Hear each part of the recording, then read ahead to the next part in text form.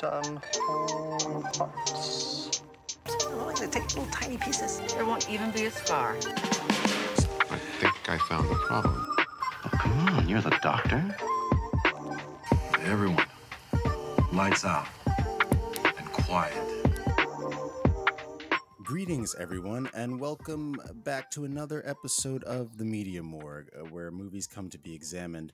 I am your host, Jonathan Majors, Orange Beanie, joined by my fellow cinema surgeon. Diamond Dame Anderson. Yeah, and we have a guest with us today, making his long-awaited appearance inside the mortuary. Sir, please introduce yourself. What's going on, folks? I'm not either of those incredible names, but I'm Brother Cam. So just happy to be here. Longtime fan, longtime supporter, longtime creative partner. So good to be here. Yeah, we here. Yeah. Welcome, Cam. It's good to have you on. And today we are discussing Creed 3, the latest installment in the, I guess we can't even call it the Rocky franchise anymore, in the Creed franchise, directed by Michael B. Jordan in his debut. And we're pairing it up with Akira from 1988, which, you know, we felt was appropriate since Michael B. Jordan is such a big anime fan, and you can clearly see the influences in a lot of this film. I came dressed for the occasion in an Akira t-shirt. Yeah. Cam's got the Akira poster hung up behind him on the wall. Wes and is I'm a nigga up to no good, which is really the plot of Akira. It's just a bunch of niggas on bikes up to no good. Exactly. So yes, we're excited to talk about those two, but of course, before the reviews, we have the news. What have we brought to the table? Any developments with that Sam Levinson situation since our last discussion? Apparently, it's premiering at Cannes. Really? Yeah, it's premiering at Cannes. Which his show? Yeah, his show will be premiering at Cannes. I didn't know they did TV stuff. I mean, I guess they have in the last few years begun to roll out prestige TV as a kind of, you know, David Lynch kicked open the door with the new Twin Peaks, and now it's kind of a thing. Mm-hmm. I don't know how that's going to go, to be honest. You know, yeah, it's a space for a splash. You know, very Triangle of Sadness-esque kind of realm for reaction. They want those. Gotcha. They want those 15-minute standing ovations. Hey there, it's Zach, everybody's favorite mortician. I just wanted to pop in and say that whether you're a fan of the show or listening for the first time, leaving us a rate and a review really helps us out. As a thank you, the mortician of your choice will stop by no matter where you are and tenderly kiss you on the nose. Thanks in advance, and let's get back to the show. I actually did just remember, I've found and remembered now what my news item is, and it's a shame that Dan isn't on this episode because I wonder what his take is on this, but shouts out. Yeah, shout out to you, Danny. And Zach, who actually did turn into a telekinetic crazed beast. Yeah, I had to shoot it with my laser gun. I had to get a big... Tough. It's tough. But my news item is that Bob Odenkirk of Breaking Bad and Better Call Saul fame will apparently be starring in a remake of The Room, the cult classic directed and written and starred in by Tommy Wiseau, which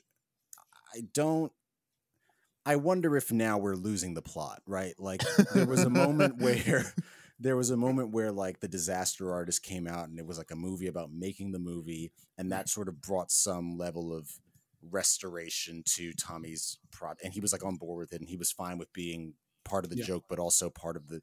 And now we're just remaking the actual movie, and I full throttle. I don't know. So this is the second mention of the Room in consecutive episodes in the Media Morgue. So congrats to Tommy Wiseau.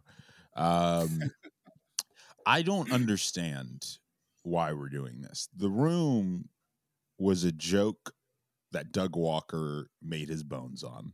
And then James Franco read the book about the making of it and made a movie. And I thought, all right, joke over, not funny anymore.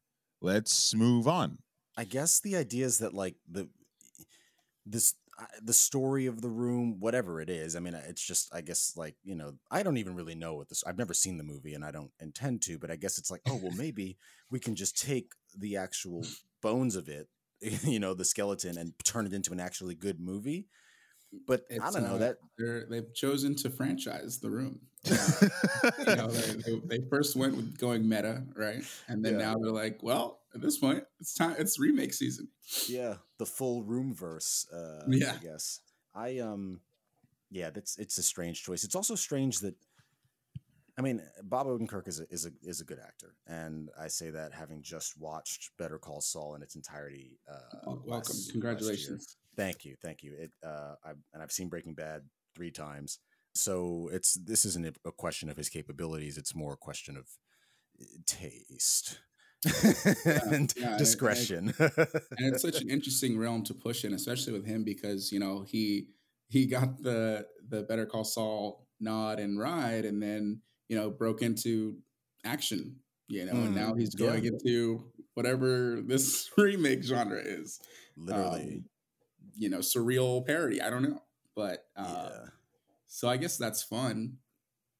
But For who? Such an interesting choice. Who's going I to think watch only this him. movie? Where is it going to be released? We need to ask the real questions. Like, what is it? What is this? It's going to premiere at Cannes, so that'll be I It will could get see it it. will get a 15-minute standing ovation. Speaking of media news and new projects, the media thing that I had was just the latest investment funding round for Macro of 100 Mhm. mil that they just released in an article last week. And Macro has been kind of on my radar as a organization that's really pushing almost kind of like a, if I were to take a go at making my own version of A24, I think Macro is doing an impeccable job with that. So it's interesting to see coming out of this latest round of VC funding, what projects they choose to attach to with this 100 mil. Mhm. Yeah, I have this. I have their website pulled up now. Yeah, How long have they been around? Do you know? they have. I know they were a big part of Judas and the Black Messiah, and Yes, getting they bringing were. that to life. Yeah. But they've been making waves for a good amount of few last years. Charles King has kind of been in the industry for a while, and then this Macro has really been taking off as kind of his kind of magnum opus for it. 2015. I'm seeing on Yeah, their website that as their tracks. founding. That tracks. So it's one of those. It's one of those kind of late to mid 2010 production companies that all kind of cropped up at the same time. Oh, Raising Dion they worked on. Yeah. Speaking of Michael B. Jordan. Just Mercy as well. Yeah. Well, and Speaking Michael of B. Michael Jordan. B. Jordan. He There was we go. attached to Raising Dion as a producer, right? And he's in it as Dion's dad. Oh, okay. Right. Okay. Right. Yeah. It's Oh, kind they of did his Sorry to run-up Bother You as well. That's right. Yeah. Okay. So They've they've And been, Fences. So they've been working. yeah, they've been stirring. It seems like A24 is the only A24S company that's not producing black work. Everybody else has gotten on the train, you know what I mean? It's a discussion we've had too. I think we have seen maybe a few characters here and there coming out of the A24 wheelhouse that are black characters, but let's be honest, Moonlight was in the past at this point. So in terms of projects that are on the horizon, I haven't really seen that. Yeah. And so Macro, they do production and distribution. Yeah, and funding of that exactly, and so a lot of spotlighting that's going on, and so they did a great campaign, I think, for Shaka King back when they were launching Judas and the Black Messiah, and just kind of putting that on the map, which has been exciting. That's dope. Yeah. Well, this definitely. I mean, I think. Yes, we have had this discussion not only in private but also on the podcast many times about how A24 has really accelerated in the past, I'd say like 10 years in terms of brand recognition. And, a lot of people like, that you'll stop on the street who are into film, or even if they're not actually, that's really the point, is even people who aren't like cinephiles can you ask them what's their favorite horror movie. They'll say, oh my God, Hereditary. Like that was crazy. Yeah, You know, instantly. Or the witch. yeah, they The might Witch. name the witch, But it's always replaced the previous. Oh, The Shining. You know, it's like they've taken over. Yeah, Taken over. yeah, and it's true. It's true. and so it's interesting to me and exciting. We all are educated that competition is good for, you know, the development of the industry, whatever industry it is. Yeah. It's cool to see another, you know, company that produces, I would say, artistically comparable material, Mm. getting a leg up in this way. You know, like I Yeah. think Sorry to Yeah. Bother You is as unique and dynamic as anything that A24 has had a hand in. I agree. You know, for example. So if there's more of that coming down the pike, then I'm all in. Yeah.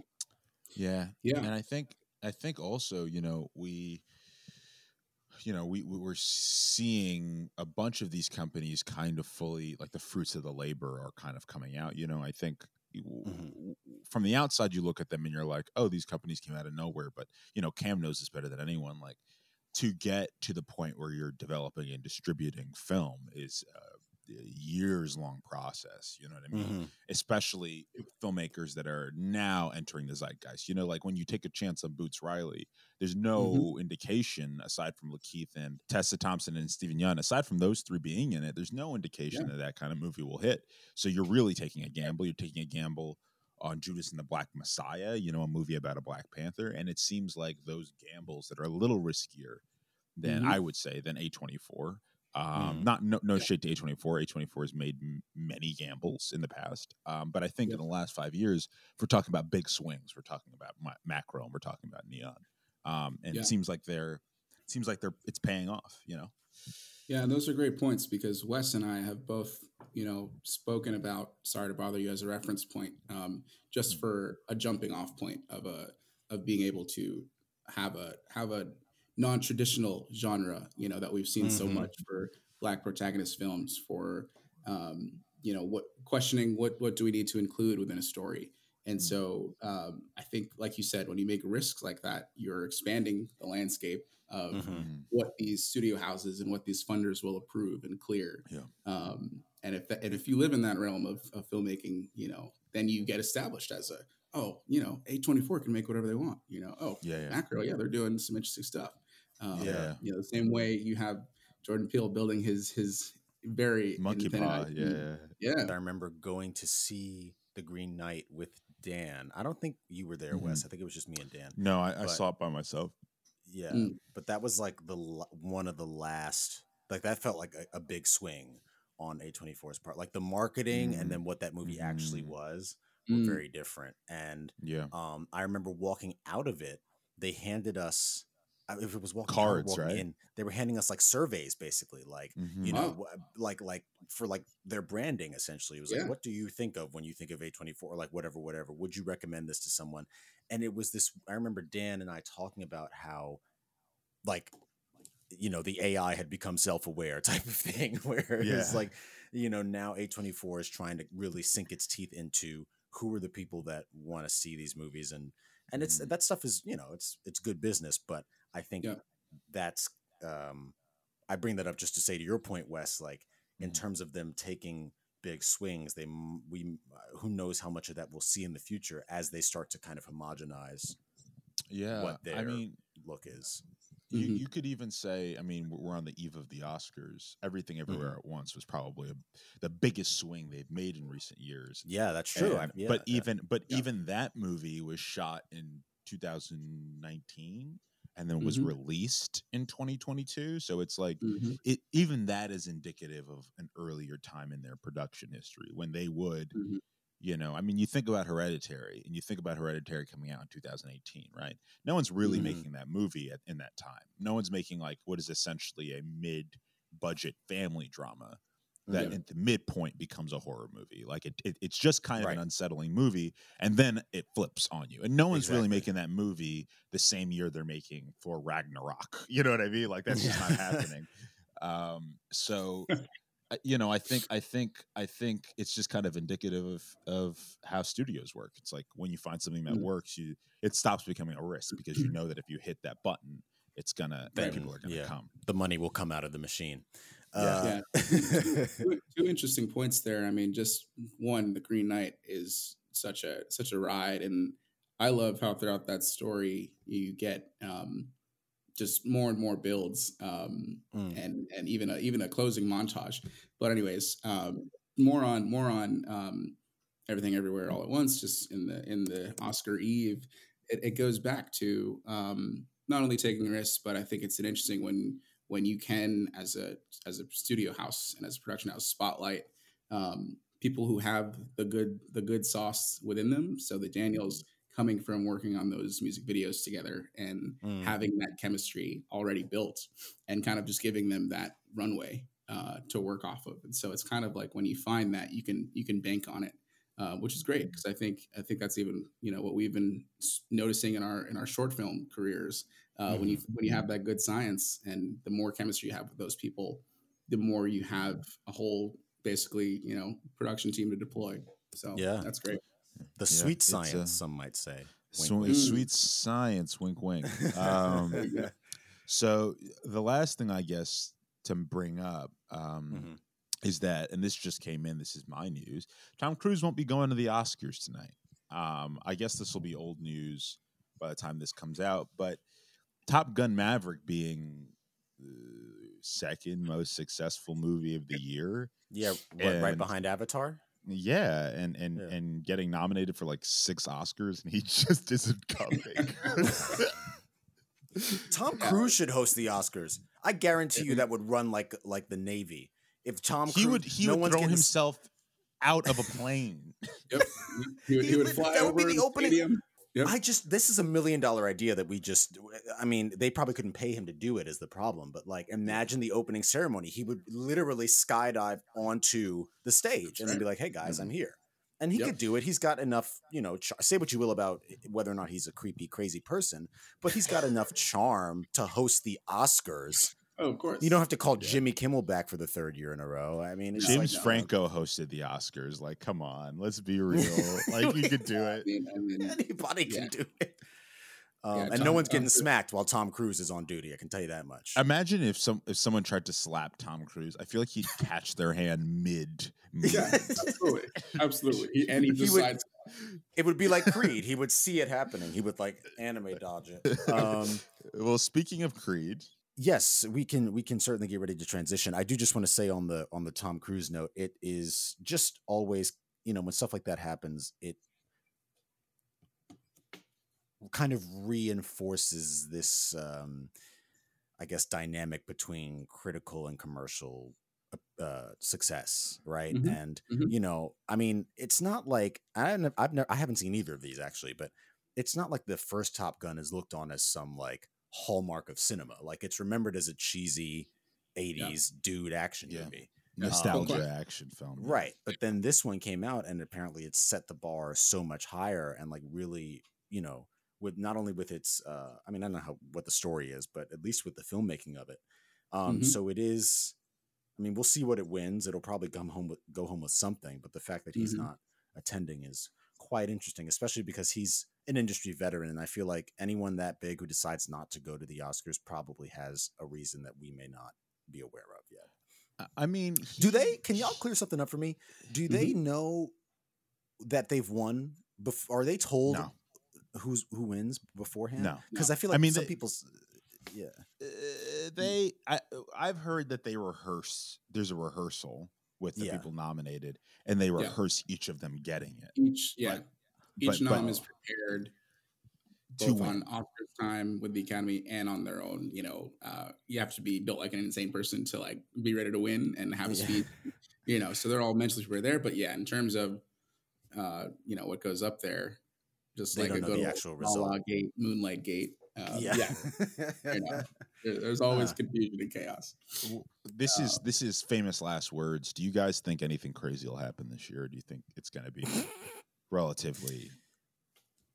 I don't think anything's going to happen that'll top the slap, but I think you're always going to get like somebody says something, somebody's drunk and like steps on Michelle Yeoh's dress and then it while she's going up to accept her Best Actress award and it'll be something like that. Yeah, I think there will be some memeable content For sure. That's for sure. And I think it might be one of those, oh, history is being made moments, but I don't think in terms of the viral velocity, we won't have any uncles going crazy this time. We've come full circle, Wes.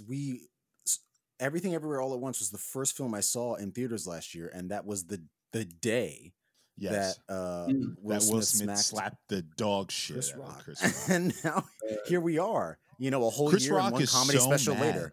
He is. He's This so should have been our mad. news. We were skirting around it, huh? Oh, this dude, is news. So I didn't watch the whole thing. Around the world. I only watched the Will Smith bit, where he's essentially like, we've all been cheated on, but this nigga had to get cheated on and like get interviewed and all this stuff. Yeah. Listen, I used to be a big fan. I would even say I'm still a big fan of Chris Rock's early stand-up. I think he's very funny. Nigga, you got slapped on national television. Your chance to fight back was in the moment. You didn't do it. Don't matter what fucking comedy special you have. You got slapped on national television, nigga. That's it. That's it. Pack it up. The levels, complexities of the black comedian in Hollywood. My pops texted me yesterday, Cam, hey Cam, did you watch that Chris Rock special? And I'm like, no, pops. That man, that man has had one speed, one mode throughout his career, and he relies so heavily on the making comedy out of black women that it's like this slap has been coming for you for like 20 Honestly, years. Yeah, it was gonna be somebody. Oh yeah. He got so upset that he messed up his own joke. My thing is, he could have saved it because he was making a joke about how Concussion was the worst movie that came out that year, but he said Emancipation instead. But he could have just been like, and I have a concussion from getting my head slapped. He could have rolled with it. If you're, you're a pro, you've been doing this as long as, any of us have been alive on this podcast. But that was how heated he was. He was like, they had to edit it out in the final Netflix posting. I mean, like, I don't mean to be this nigga, but I don't know. I know you guys know this unspoken rule of New York City, but I know that if a nigga was on your ass as a kid and you started to show that you were angry, you lost. Like, they're like, oh, you mad, nigga? Okay. But the thing is, it almost works both ways, right? Because people could say that same thing about Will Smith, like the fact that he got so irked in that moment. But he swung on him though. But that's why everyone else thought it was a joke, and every black person in the world was like, "No, that was serious. That was serious. That was a palm slap." Okay. He brought the heel of his palm across his face. Yeah, that was crazy. You hear that on the microphone clearly. This tees us up then quite nicely for a discussion about how black men resolve their issues. We're going to take our first break and then come back with Creed 3.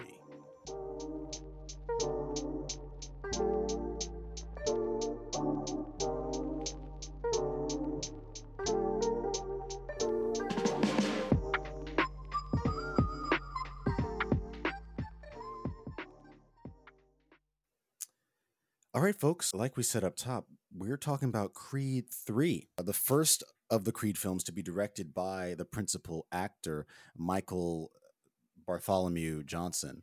I think it's isn't it Baraka or it's Bakari? I think it is Bakari. Bakari. Did I say Johnson instead of Jordan in the? Let me start over actually entirely. No, but directed by Michael B. Jordan, and I think that corny kid, right? No, that corny kid, right? That should have been my news. Yeah. Well, that's what I thought. Yeah, I'm that corny kid. That's why I didn't touch that one. I thought that's what it was going to be. I totally forgot about that. Yeah. That nigga held the hate in his heart. Michael B. Jordan is Dame Anderson in real life because that nigga held that rage in his heart. Yeah, he was ready. He was ready to square up. But yeah, this film released on March 3rd. In the U.S., although it had a release in Mexico City on February 9th. I'm so sorry. Their man got his ass beat in the first act of the movie. Isn't that the main tough. guy is that's tough. It's a Mexican boxer. Yeah, that's really tough. Yeah, that's unfortunate. It's tough. It's having a pretty good box office opening though. Decent. That it is. It's sitting right now at 179.4 million, a return on a $75 million budget, which actually surprises me. I thought it would have cost more, but Mm, I don't know. Maybe not having Stallone in it, which yep. is also baggage. We can Yep. we can unpack. Maybe that had something to do with it. It's I think also the shortest of the Creed films so far, or Oh, interesting. if not the shortest, it certainly sometimes feels like it's moving at a quicker pace. But we can check the runtime. Yeah, I'm gonna check it. Cam, you're our guest. Why don't you give some of your initial impressions, about Creed 3, going into it, and obviously we all saw it together, so I know how you felt coming out. But No, It is the shortest. You're correct. It is the Oh, shortest nice. by 15 minutes. Yeah. huh, You could I feel think that. that helps. That helps. Yeah, I actually was excited to see it as a nice little union. Also in celebration of our boy Wes's birthday. But Hmm. yeah, for me, Creed 3 really felt like the clearest in terms of vision, coming from the first with Coogler, of course, Mm. but the dynamics at play between bringing in Majors for me was what really made that movie. I think that was the first thing I said to both of you as we stepped out of that dynamic and the Major storyline. Hmm. He relentlessly owned that in every body language moment of him, Mm. and it just set up such a structure. When I think if you went an alternate course for Creed 3, you would have been tired of this franchise, and Mhm. honing in on going back to Adonis's childhood and that inner. I think that was kind of similar to the start of Creed 1, right? Him wrestling with his personal self and Hmm. origin, and it's such an established conflict that is just natural, and so they were able to play off of that. But that's what I was impressed with, of how that dynamic flowed, and also the brotherhood, the ebbs and flows of friendship and what that means, and Hmm. then of course when you add layers of a little bit of incarceration here and there to that, and having like-minded dreams, and when they conflict in terms of when one person achieves something and one doesn't, it's just an interesting flow. So Hmm. I was impressed in that sense, and also just that it kept my attention and entertainment. But let's get into it. Yeah. Well, Wes, I definitely, if you feel like putting this on record, this you have a very special relationship with the first Creed movie, Oh that you've yeah. talked about, off air. But how did Oh you yeah. feel? I mean, I know it took you years to watch even the second one, so. Yeah. So I've always wanted to be a movie director, and I didn't think it was possible for me to do it. Mm. And I remember I saw Black Panther, and I knew who Ryan Coogler was because I'd seen Creed in theaters, I'd seen Fruitvale in theaters. But Mm-hmm. you watch Black Panther, the first Black Panther movie, which I think most Black creatives our age, whether they like it or not, will say had a profound influence on them. Hmm. I remember when the SZA song starts and then Ryan Coogler's name came up, I went, "Oh my god!" Like it was like, "Oh Mm. my god!" Like you can do this. Like this is a real Yep. thing you can do. Yep. Iconic And credit moment. oh, just the best of all those Marvel credits sequences, just Yeah. so good. Yeah. But I remember that, and then I remember being my first just 2 months at film school and just being so discouraged, like being like the breath between the dream of going to film school and being in film school. There felt like there Mhm. were 16 miles in between because you're not watching any movies by Black directors. You're bad Mm-mm. at directing when you start. No one's good at it when they start. So you're bringing in dog shit every week, and that you're trying, you hope is good, and Yeah. but it's not good, and you keep asking your friends to be in your movies, as Justin knows, and they do it for you because they're your friends, Until it and the works. movies aren't great. And and I remember being so discouraged and wanting to quit film school at least 5 times. That's not a joke. Mm. And I remember the one time I got really close. I just like rewatched Creed like in November, Mm. December. You can see it in my letterbox when I watched it. And I watched Creed like almost every time I would feel discouraged about film school, I would watch Creed again. I'd be like, oh, I can do this. Like this is doable. Mhm. Um, so over the years, this is the first time in the Media Morgue we've talked about two movies that are both in my top 10 favorite movies. Creed is one of my favorite movies, and Akira is one of my favorite movies. But the first Creed has had a profound effect on me, on what I think I can do, and what you could do as a black director, and all that gushy stuff. So all that to say, that's the reason why I didn't watch Creed 2, because I was like, nothing is going to be as spiritually profound as that first movie. And it wasn't, but it's a good movie. It's a good movie. It's solid. It has some great fights. But all of that to say, it would have taken a lot for me to like Creed 3. It's the third movie in a trilogy. I love Majors. I love the cast of Creed. But, Michael B. Jordan's a first-time director. But I was really blown away by it. I really, really, really loved it. I thought Michael B.'s direction was really great. I thought the anime influence sounds weird when he talks about it on the press junket, but when you watch it, works like, really well. Yeah. And I think Jonathan Majors is like one of the best actors working right now. Like he's so good, and he's always got the scene in his hand. You know what I mean? Like he's always kind of like, he's always working you. You know what I mean? There's a scene we'll talk about where he's on the beach with his new shit, with his leather jacket and shit. And you're like, this guy is fucking Alonzo Harris from Training Day right now. Like, I don't even. It's almost like a reverse moment of Alonzo in that. Yeah, let's talk about that scene later. But it's so all of that to say, I really enjoyed Creed 3. It's nice to like movies. I saw it in IMAX, biggest screen in New York. It was really great. It was a great experience. Yeah, we're all agreed that Jonathan Majors is fantastic, and there's no surprise there. Yep.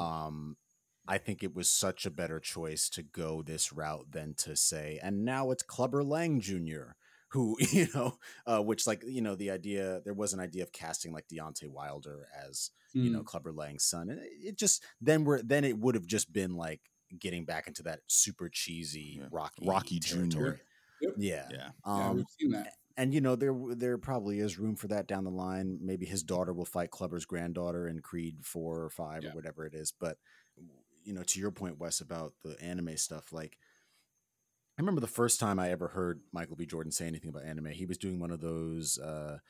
Was 20 it questions? Yeah, it was like the 40 questions. And he called it those Naruto. Yes, and the internet was like, get. Like, they were like, that has to be scripted. So he spent the last few years redeeming himself from that. But I remember watching that as someone who I never, growing up, I didn't watch Naruto or like keep up with it like that either. But I definitely was side-eyeing him a little bit. Like, what are you talking about? I think I was having this conversation with someone on like Clubhouse, that godforsaken app. This was like months ago, but I was saying, like, we're in an era now where like most of like millennials are the people making movies, like these like mid 30 to early 40 age, and these are the people who like grew up when like Toonami was a thing and when anime was getting rescreened back in America. So these are the filmmakers who are of age now and who want to see these stories brought to life. In a way, it's like, it feels more realistic now to be able to adapt certain anime if it's coming from those guys versus like, this is the first person who came to mind, under Martin Scorsese trying to do like Dragon Ball Z. You know what I mean? Like, he has no connection to it. And of course there could still be pitfalls, but I think that we're seeing that, whether or not Jordan goes on to actually adapt anything, and we can talk about what that would look like, including maybe the film that we paired it with. I think that he's proven, and even with the very real possibility, like, Coogler is a producer on this, so he was giving insight, I'm sure, a lot of the time, but like, you can tell that he had a vision for this, and it wasn't a question of like, what do I do? It was a question of how do I do it? And so when I look at these fight scenes and how he sets up like not only the new technology that's being used in the film, but also some of the new framework for, like, boxing was long overdue for a visual overhaul in terms of how it's depicted in film. Yeah. And I think that, like, by the time the film ends and they're in the void, I'm like, we could have been doing this, y'all. Like, this is actually the most and this is a hyperbolic statement. I haven't seen every boxing movie, but I think that this is the most experimental that boxing has looked since Raging Bull, since that scene where Sugar Ray has Jake LaMotta up against the ring and they do the jaw shot, the dolly zoom, and Yep. pull everything out. And then he's Yep. just wailing on him and the blood is flying. Like everything in between that has just been, you get two guys in a ring and you do the montage, Yeah. essentially. So we can also start to talk a bit more about the characterization and everything as we move forward. But I definitely think, as someone else who really also loves Creed 1, who considers that top 100 films, and who enjoyed Creed 2 enough because I was like, this could have been Creed 1 in the wrong hands. Someone could have looked at this, like someone could have said, oh, let's just make a sequel to the Rocky franchise and we'll Right. have Apollo's son fight Drago's son. But they took time to establish Donnie as his own character. And then now we care more about him going up against the evil Russian man. Yeah. Similarly, I think Creed 3, taking a step out on its own, leaving Rocky behind, really is an opportunity for us to look at what the shape of this is by itself and not just as a Rocky spinoff. We could start there, the non-Rockiness of it. Do you feel like that hurts the movie that Rocky's not in it? No, I mean, No. there's certainly a moment near the end where Creed, his dad's old trainer, is talking to him in the ring. And he's telling him, forget that shit in the past. Just focus right now. Yeah, the son, son of his father's trainer. Yes, yes. And you're watching it, and you're like, damn, like that was probably about Rocky Balboa thing. Like Rocky would have had to. And also, I think structurally, the movie. Someone said this in a review, and I thought it was so smart as a read. That the movie is so smart because Diamond Anderson is kind of an evil Rocky Balboa. He's a guy that has fallen on hard times and is going up against this like good-looking, rich guy who has stuff all together. So our hero is actually Apollo Creed in the equation, and the guy who's against him is this kind of like it's the flip in a way. It's of the flip. First movie. So having Rocky not be there, I did miss him, and I did miss him specifically in like what would he have said to Adonis about going up against someone who's essentially a younger version of himself. Right. But I also think the movie is about Adonis having to be his own man in a kind of a way, like having to reckon with the sins that he has committed, and even from the first movie with his anger and not being able to control himself. And I think Rocky not being there forces him into an emotional place of vulnerability that we haven't seen from him before. And without a mentor, right? We've been following him in these first two movies of the franchise of him being isolated and living in that and not doing too well, but then finding Rocky and being conflicted in that relationship, but then seeing that mentorship from him. So giving this space for giving this an opportunity for him to step out, and it creates that space of establishing this new frontier. You also have him elevated in this kind of Don King role, right? That he steps into for a sec and kind of off balance. Like he's like the money man trying to be a Floyd, Money Mayweather, but he is kind of fumbling here and there.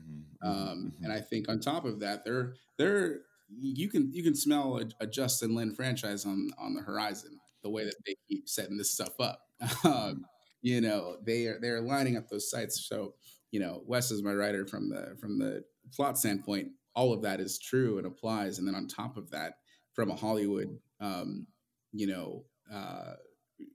journey, they're trying to clearly expand the range. They're exploring ASL. They're exploring female characters, women characters.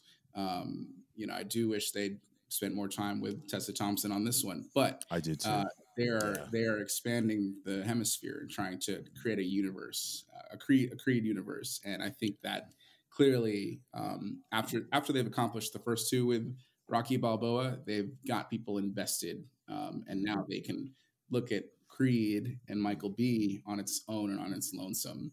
And I think they're kind of launching after having their it's the J.J. Abrams Star Wars approach of the reboot. They bring in some old characters, then they let go and release, and Yeah. now they have a franchise again, with new fans and old. I agree with you guys. The complicated licensure issues behind the Rocky franchise aside, Yeah. Sylvester Stallone is obviously like this is his, Rocky is his baby, right? Yeah. And He's say got what that you will weird about credit. him in general, but in these movies specifically, like he's really good. Like in both Yes. 1 and 2, I'm watching his performance and I'm like, yeah, this is like you put yourself into this, but that doesn't mean the performance is bad. Like there's no a performance doesn't have to be transformative to be sincere or amazing or heartfelt. And there's so many times when he's just like looking at some of it. I've talked about this before. Some of it is really is just age. Like, Rocky's kind of is supposed to be kind of beat up. He's supposed to be like, a shell He's of been a man taking in a hits way. for 30 years. you know Yeah, what I mean? and Stallone, I mean, when you see him on his own, he's very dapper and whatever, but you can tell that he's able to sink into that sort of brokenness, Yeah. and he wears it, and so I agree with you, Wes, that like there are moments in this where I'm like, dang, I almost want like Force Ghost Rocky to show up. But you have to consider like, Keep okay, your right up. Keep it up. but you have to consider like what, and this is me addressing now people who think that he should be in the movie. Like, Mm. what is the arc of Rocky now? Like, we just keep him in these movies until he dies. That's That's Yes. sad too. Like I think first of all you have to remember that Stallone he wrote Creed 2 entirely. And he wrote himself he wrote himself goodbye. a beautiful ending. It with was him either and his that, clone, Yeah. Milo. Vermiglia. Vermiglia, something like that. Right, exactly. So it was either that or he killed himself off, and I knew he didn't want to do that. So it's like I think that they make efforts to have his spirit in the movie. They have, even when it's just Donnie in his locker room by himself saying one step at a time, one punch at a time, one round at a time, which Rocky taught him in the first movie, like that mantra. So yeah, like it's funny because earlier this week on Twitter, someone posted a clip of Rocky giving Creed, a talk when he's fighting Pretty Ricky in the corner at the end of the last movie. And he's like, listen, like basically, I never got the chance to thank your father for what he did for me. And, I love you. Like he tells him, I love you. And the person who retweeted it said, Mark Rylance should be afraid to show his face in public. Because that's the year that he won the Oscar for Bridge of Spies, I think it was. A movie that I'm sure is fine, but, we're not still... Dude. I don't know. We're not still talking about that performance in the same way. Yeah, it's so strange, Justin. I'm sorry to interrupt. It's so strange. Michael B gets a lot of hate. Michael B gets kicked around a lot. I won't say I haven't been one of those people who have been like, Michael, you're pushing a little much on this performance here. But I think I think his performance as Adonis, the reason why I think it's his best, especially in that first one, is because he's using the equipment that he already has and does well, which he's really good at playing a cocky young guy, and he's really good at playing a guy who's got a chip on his shoulder. Maybe because he was called corny in high school. Hey, I'm not here to judge. But his best moments in 3 are when he's like on the back foot again. Is when Dame is calling him Baby Creed, and he's back there again. You know what I mean? Like for all the success, he's back to being that guy again. That last fight in Creed 1 is one of my favorite cinematic moments. Just like from that to when he hits the ground and they flash through all the different images, and it's his dad, and it's almost like his dad gets him to stand back up. You know what I mean? It's a really like that first Creed movie, something special, man. It's great. Yes, Cam, what were you going to say? Just in terms of, where, Michael B. Jordan summons that performance from, he gets activated by this, this opposition to his, Hollywood Hills life. And I think something you were saying earlier about how Majors comes in and commands the room in these scenes. In these moments, he's walking into this structure that his success is built, but he's walking around like, is this you, bro? Like Right. I'm leaning on your car at the jump, and he can't even recognize him. So it's like, it summons everything from the previous habits and instincts. That kind of like he came more alive when Majors walked back in. Yeah. And another note on Mike's performance that actually I think Mike, I know him. He's here right now. Yep. Actually, he's Yep. standing. Yeah, right, he's off frame. Can you poke your Yep. head in, Mike, please? But that we can use to maybe transition into discussing Tessa Thompson in this movie, who is probably has less impact, and I think she's had in the whole series. But there is this kind of undercurrent through the movie of Black male emotional repression and suppression, and so there's this whole kind of like hanging sword of who Leon was and what happened in the group home. And I thought actually it was going to go to like a level of there was some molestation that occurred or something. too. Like Yeah, that I was he afraid. couldn't.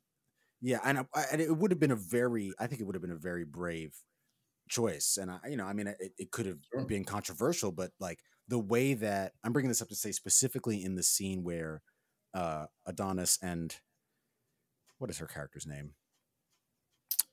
Tessa. Bianca.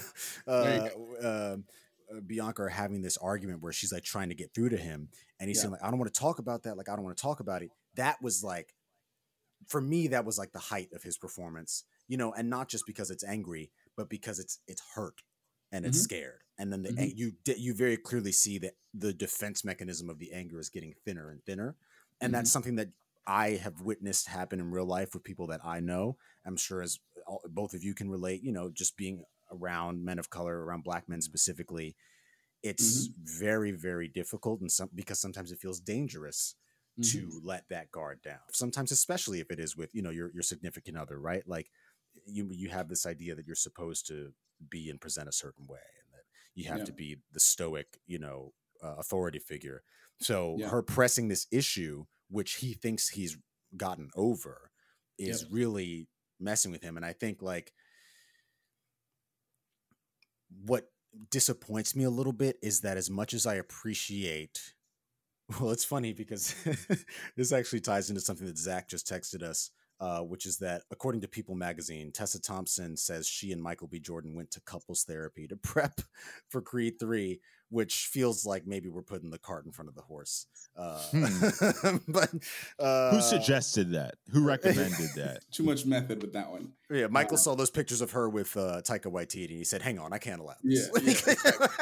Exactly. Let me get in there. But I think just to wrap up my point, as much as I appreciate their depiction at showing that the work that a healthy relationship requires, and I think they have good chemistry, the two of them. Like I buy them as a couple. Sometimes you put two attractive people on screen together and they're just like action figures that you're bumping against each other, but these two feel like a real couple. I do wish though that like it feels like they raise this thread of her own subplot regarding her music career and like what it means to be grappling with like her deafness and not being able to perform. So she has to be on the sidelines. Like it feels like a thing that kind of gets dropped. And it's interesting because when we were watching the movie and they're at the release party with Kehlani, my goodness, with Kehlani, and John Majors walks over to her and he says, "How does it feel to have someone else sing your song?" Amir leaned over to me. He was like, "That's a crazy line. That's the movie basically." And I was like, "It is actually, like that's how he's feeling in the moment." But how do you guys feel about Bianca? Cam, you made some reference to seeming like feeling like she was a little sidelined. Yeah, absolutely. I think it's a huge observation, and I think it in pairing with this that we'll get into right now, the ultimatum moment of him getting back in the ring is their communication is diminished on that, and she spends so much time up front with their intention of her daughter around violence, and then she has no lines and no friction and no voice of what the heck are you doing? You're a grown ass man. You're a moneymaker at this point. Why are you getting back in the ring with this jabroni who's like your boy? So that is a whole another extended dimension. But yeah, I think they tried to pose effectively a Sound of Metal moment within this film, and that was kind of in her introduction too in Creed One.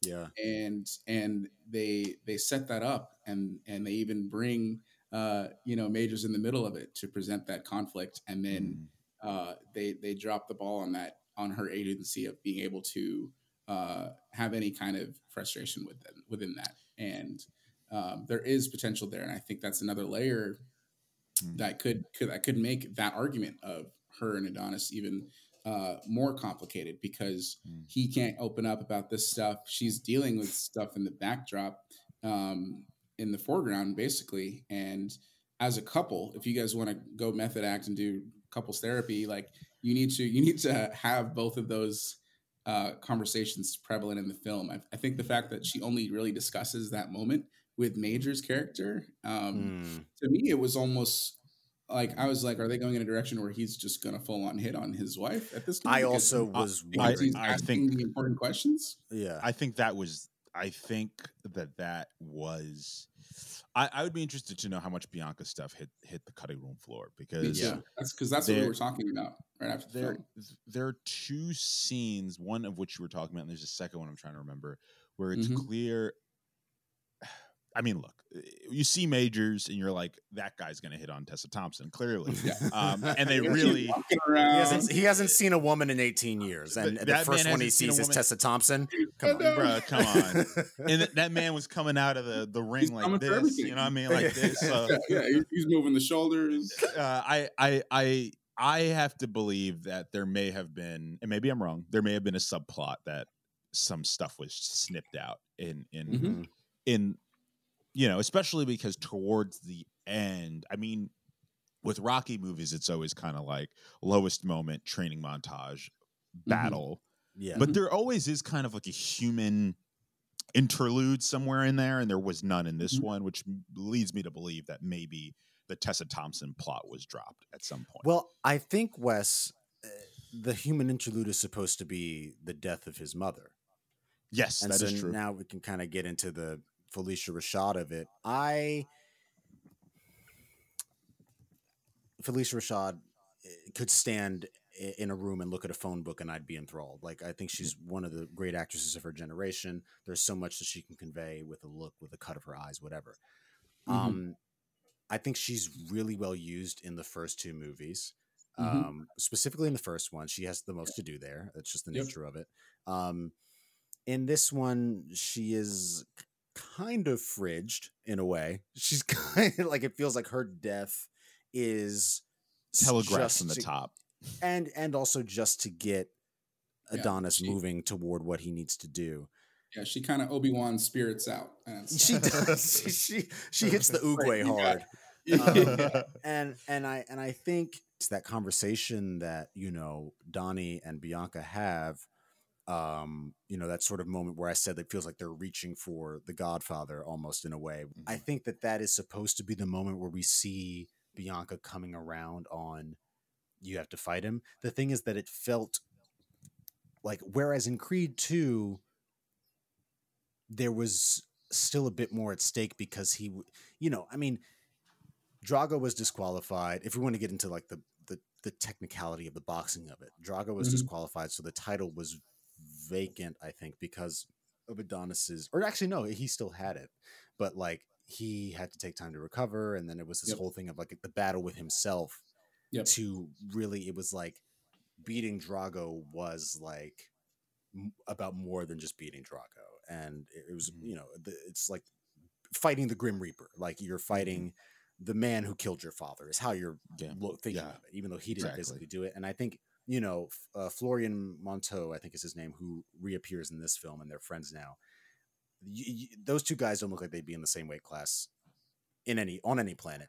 But I almost think that the size is fine for that purpose in that movie, right? Like him being so much bigger. They have a conversation in that movie that's very similar, like Tessa Thompson saying, "Hey, like you got to do what you got to do." And in this, it felt like it was a rehash of that, but there was just less need, especially because of what you said, Cam, what you alluded to, how they feel about Mila. I'm sorry, Amara, as played by Mila Davis Kent, their daughter. Kind of starting to show signs of aggression and or using violence to solve her problems in school. Another thing that for sure we don't have a lot of in this movie, like a lot of Amara stuff got cut. I think it feels like whatever lesson was supposed to be learned for her also maybe doesn't get translated. Yeah, because they end the film with her in the ring. and then the screen goes black and it goes, Amara will return. Will return. The Creed universe. And Tessa Thompson's outside the ring like, whoop that trick. And it's like, what? How did we get here?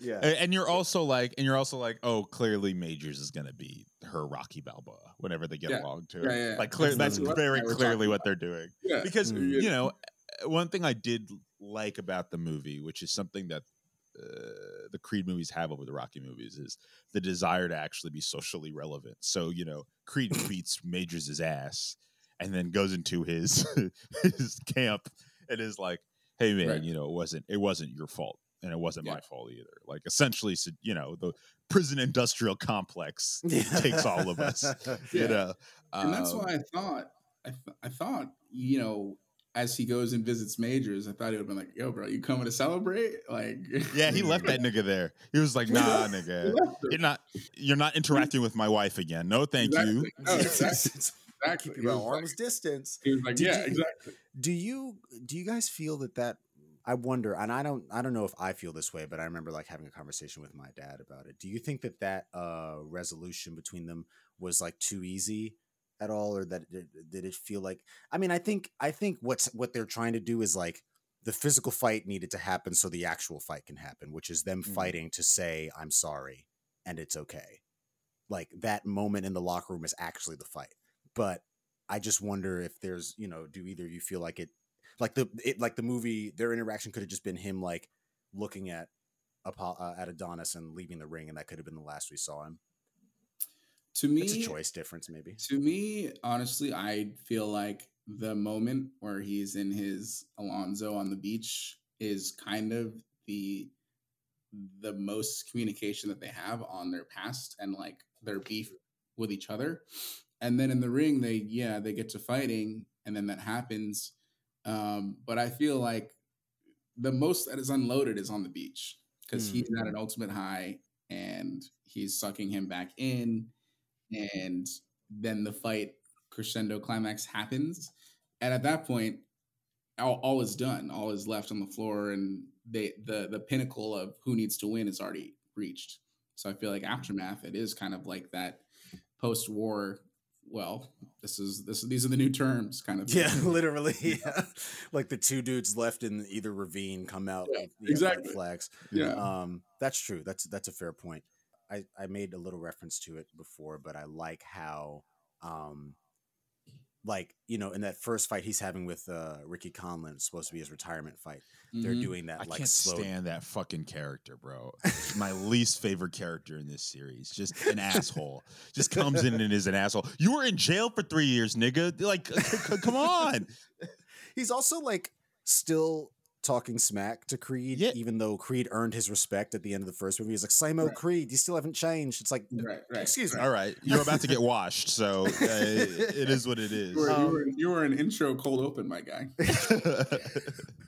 But I like how he's seeding the anime stuff in there. There's that, he's basically just pulling tropes into live action, right? Like the thing of like where in an anime, like the protagonist or whatever character would slow down and see that weak point, and then there'd be like a narration about like, this is the second time he's exposed that part of his body, like the next time, and you like 4 times. Yeah, he does it a lot. He does it a lot. He does it a lot, and then every time also like when Damien, who we could also hop into talking about his character more in depth if we want to, but when he goes up against Chavez, the Mexican boxer, and it happens, I think, in a few of the boxing matches, they do like the cutting across between the eyes and the gazes between them and sizing up their bodies and everything. Yeah. What a great fight scene also between them. I mean, it's I was wondering how they were going to, like, look, aside from the fact that he is large, I was wondering how they were going to establish what makes Damien unique as a boxer, dangerous. you know? Yeah, or Yeah, dangerous. because it's like Drago is big. In fact, Drago's bigger than Dame. Dame. Yes. So it's like, what else is it? There's the mentality of it. You know, he does do actually some different things with his hands, you know, like some 52 block stuff, which is fun. The crab shield that He's got the cross they block. talked about. Yeah. But also like the nerve strikes that he's doing and punching down on the shoulder and stuff like that. Like when the you see low that he's blows, just like, shoulders. he's just mean. Like he's a prison fighter. Yeah, He's just he's a bad cold-blooded. motherfucker. Prison workout, prison fight, you know. And when he was doing that prison workout, I was like, "Oh, baby, you're gonna get washed." I was like, "This is tough." Like, we're watching the movie, and the whole theater is tense when we realize that they're gonna put Majors in the room with this small man, and that this nigga's for real. And they have Majors come out with the Nipsey Hussle on. And I am watching it and I'm like, this is the greatest suspense of disbelief that I am to believe that this man is going to not get folded in half by Majors. And Majors that's what I'm saying. Majors dog walks him. Like what I thought was going to happen was that Majors was going to fight Drago from the second which movie. I think should have happened. I was going to say, finish your point. Yeah. Because Drago and Creed clearly have a friendship or respect for each other now. You know, it's a nice little thing that Drago trains him in the last bit. Sure. And it also gives like us a nice like mirror image to like these guys had a rivalry and they've smoothed it out. And now Dame and Creed can do the same. Yeah. But my thought was no way that this guy is going to beat Major. So I was like, throw Drago in there. Like Drago beat Creed almost to death in the last. You remember when Creed was in the hospital bed and Rocky comes in, he's like, "Oh, he fucked you up pretty bad, huh?" And he's like, "Get the fuck out of here! He beat my ass." I don't want to hear it, Rock. Rocky's like, "Hey, you know, I heard you were pissing blood, so I came to see. Is that true? That happened to me once, man. It's not a good feeling." Oh man. No, you're right. In fact, I had that thought. When I left when I was thinking about the movie, that it feels strange to introduce a new boxer, like whether they use Drago or not. There have been other boxers by now that Creed has encountered in the Creed verse that they could have pulled back to make that a bit more. On the one hand, this is the argument. They could have brought someone back that we're already familiar with, so we feel it more. On the other hand, it's like, well, can you just trust this movie to establish their relationships so that you feel it for this movie? But I didn't really care about this guy for real, outside of the fact that like he was clearly getting killed inside the ring. And so like but it's not a like slaughter. Even if they had brought back the Lion, the dude his first boxing Leo. Leo. Yeah. The one Sparino. where he even if they had brought him back, like that could have been an interesting thing. Just so that because also when we get back to the motivation for Creed to get back in the ring, the fact, like you would think it happens because it's like a revenge thing, because Damien kills whoever the boxer is, right?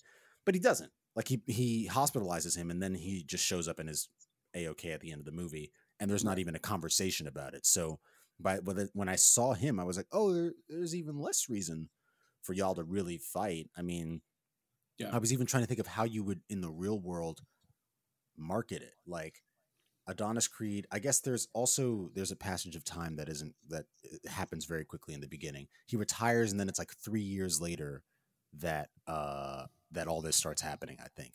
And he's like 5 years out of the game. Right. Like yeah. Yeah. I mean it to me felt like a thing of, okay, I wonder what the real world motivation outside of their personal relationship would actually be. Like what promoter would want this to happen? Well, you'd say Creed is coming back from retirement. Yeah. So it's like and fighting a former Golden Glove who's now the heavyweight champ. Dame is kind of like Dame is what? Like he's like George Foreman / Tyson and Bill. He's like a Tyson, Bernard Hopkins kind of, Foreman maybe a little bit. It's kind of rhetorical. I think that there's a bit more that could have been done to substantiate what was at stake for the fight. Because, even Right. Um, Yeah.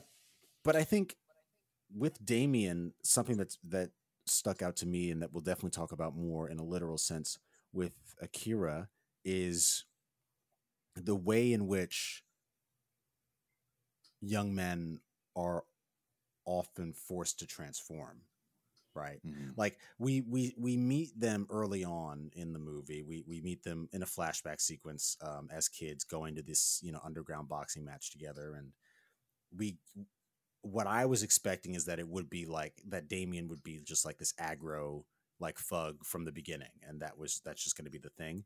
Um, but he's very, like their relationship is very genuine. He's quite Hmm. gentle with Yep. Adonis.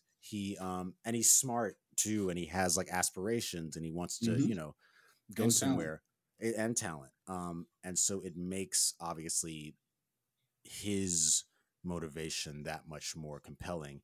And to see what he is, not that he isn't already like swole, obviously, but to see what he had to become in order to survive Right. and to come back. Michael B. Jordan said that the diner scene was actually the first scene they shot because he wanted to use that to set the tone.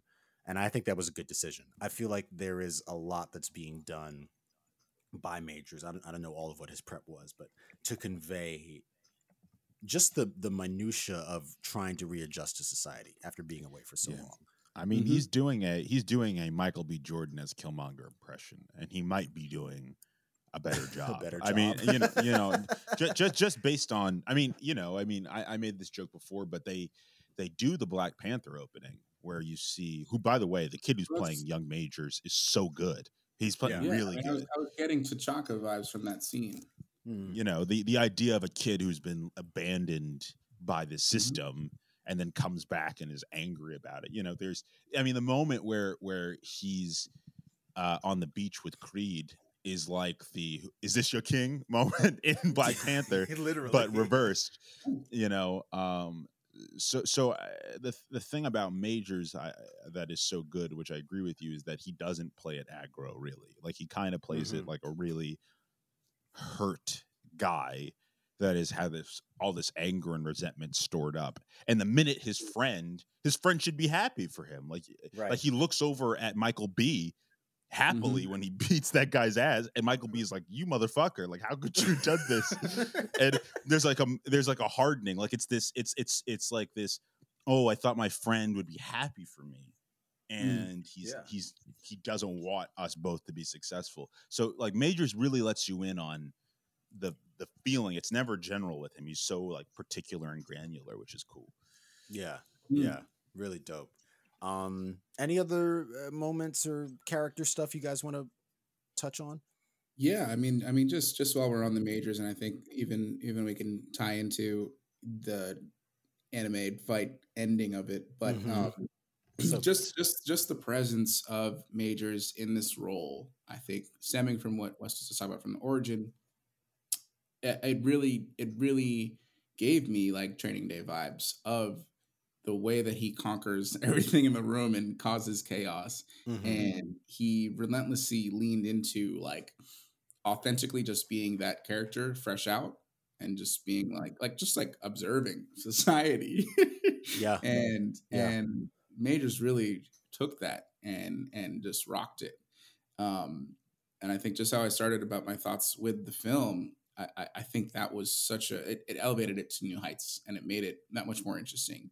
And just the method that Majors went about that, kind of just in every scene causing some disruption, even when he was in the boxing gym, even when he was on the street, even when he was in the restaurant, even when he was at the party he got invited to, even when he was clearly on the beach, um, even when he had the fight with Chavez. It's like just that Splinter Cell disruption, I think, really added some dimension to the film. So I Yeah. loved his character in that.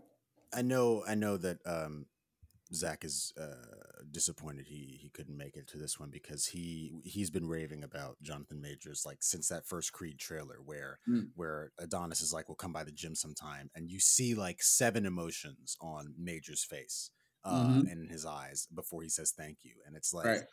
he's just a seeker, Mm-hmm. he's just like. And so And knowing a bit about his own background in real life is also very it contributes a lot to what he brought to this role, because there are some similarities. Not that he ever did prison time, but just in terms of growing up in a rough environment, and being around that type of mentality all the time. I saw a review, I think it was a written review, I didn't get to read it, but that described this as masculine melodrama. I think that's what all the whole Rocky Creed franchise, it's they are kind of soapy, right? Like there's a very particular formula, and I guess these are just part of my closing, is that, like, again, I think certainly for a directorial debut, in such a tried and true genre, and in such a beloved, like, franchise, Michael B. Jordan did probably as good a job as he could have done. So I would give it four. I think I'm settling on four broken Chavez shoulders out of five. Really, really enjoyed it, and even with the things that kind of are weird logically to me, I don't think any of them ultimately detract from, like, the emotional core, which is these two friends trying to work through this hurt. What about you, Wes? I really enjoyed it. I think, Michael B's directing was really shocked me at how sophisticated it was. There's not at all to take away from Michael B, because who knows how this ended up shaking out, but I thought you could really feel Coogler in the background of this movie in a way that you don't necessarily feel in the second one. There's the grit to it, and the story and the way it's covered feels very much like Coogler was there with him, which is cool. And it's nice that their partnership, I guess, is expanding to this new dimension. Majors is great. I have all my chips on Majors. Majors is not going to have an Oscar next year, but he needs to have like 50,000 of them, because he's so good at everything. It's getting there. Well, the problem is Magazine Dreams. Magazine Dreams, where he's apparently playing Travis Bickle, so maybe. There you go. Or the understudy with Spike Lee. Or the understudy. Yeah. So maybe maybe I spoke too soon. I meant more just that when you get a black actor that's this good, they rarely get awarded when they should be. But I wish the best for him. I think this is actually interesting, especially for the three of us, because we've spoken about all of these articles of who's the next Denzel, who's the next this. Yeah. And, I think a lot of us, we often brought up Majors in that discussion of just in terms of where he's going, especially in place of Chadwick RIP. Yes. The material that he works with, and the flexibility and the versatility that he expands within, and the opportunities that he's coming into, I think is very Denzel-esque. And Denzel aside, I do think there are these moments where, hey, this is the up and coming new one. Again, you have his whole back-to-back franchise breaking stat, thing. And he's in an interesting space right now where he has that potential to perhaps snag the next one. Yeah. From your mouth to God's ears, Cam. He's right now in his like his glory era right now. Like he's on his way to making his Malcolm X, and he'll make his Malcolm X in the next 5, and then we'll all be angry. Oh yeah, well, that's an interesting question. What historical figure, what biopic you think they're gonna? Early on in his career, someone said Baldwin. I just think he's too duff. He's too big. Gonna say Baldwin. He looks like he looks like a handsomer Baldwin, but Baldwin was built. Baldwin was built. Baldwin. He wasn't this big, Cam. I could see it. If he slims back down to San Francisco size, maybe that could be something. Yeah. Or maybe they could do they could do, this isn't a biopic, but they could try like some John Henry type of thing. Which Terry Crews attempted but was not successful in pulling off. He could do I think Baldwin's maybe the most likely one just based on the cachet, but he could do a Bobby Seale. He could do a you know, like a famous important Negro that hasn't been done yet. Right, right. I'm just trying to Yeah. think through. Which is everywhere. I feel like they could definitely find something that he could lean into. I mean, he already did Devotion. He did. That's true. Wes, did you give a rating? No, I will give it. I will give it 4 Jonathan Majors new nigga leather jackets out of 5. He calls up Stephen A. Smith. He calls that nigga Oh up, my gosh. and he's like, yeah, bitch, what are you saying about me? Run it right How now. did he get Stephen A. Smith's number? Like, Yo, whoa. Jordan was like, "Yo, not like this, not like this." He was like, "This is how it's happening." He does this, by the way, while he has a woman on his couch. He has like a Aaliyah on his couch. He gets out of jail and immediately just Chloe bags Bailey. This woman. Yeah. Imagine if Chloe Bailey was in this movie, but only in that scene. It's like, yeah.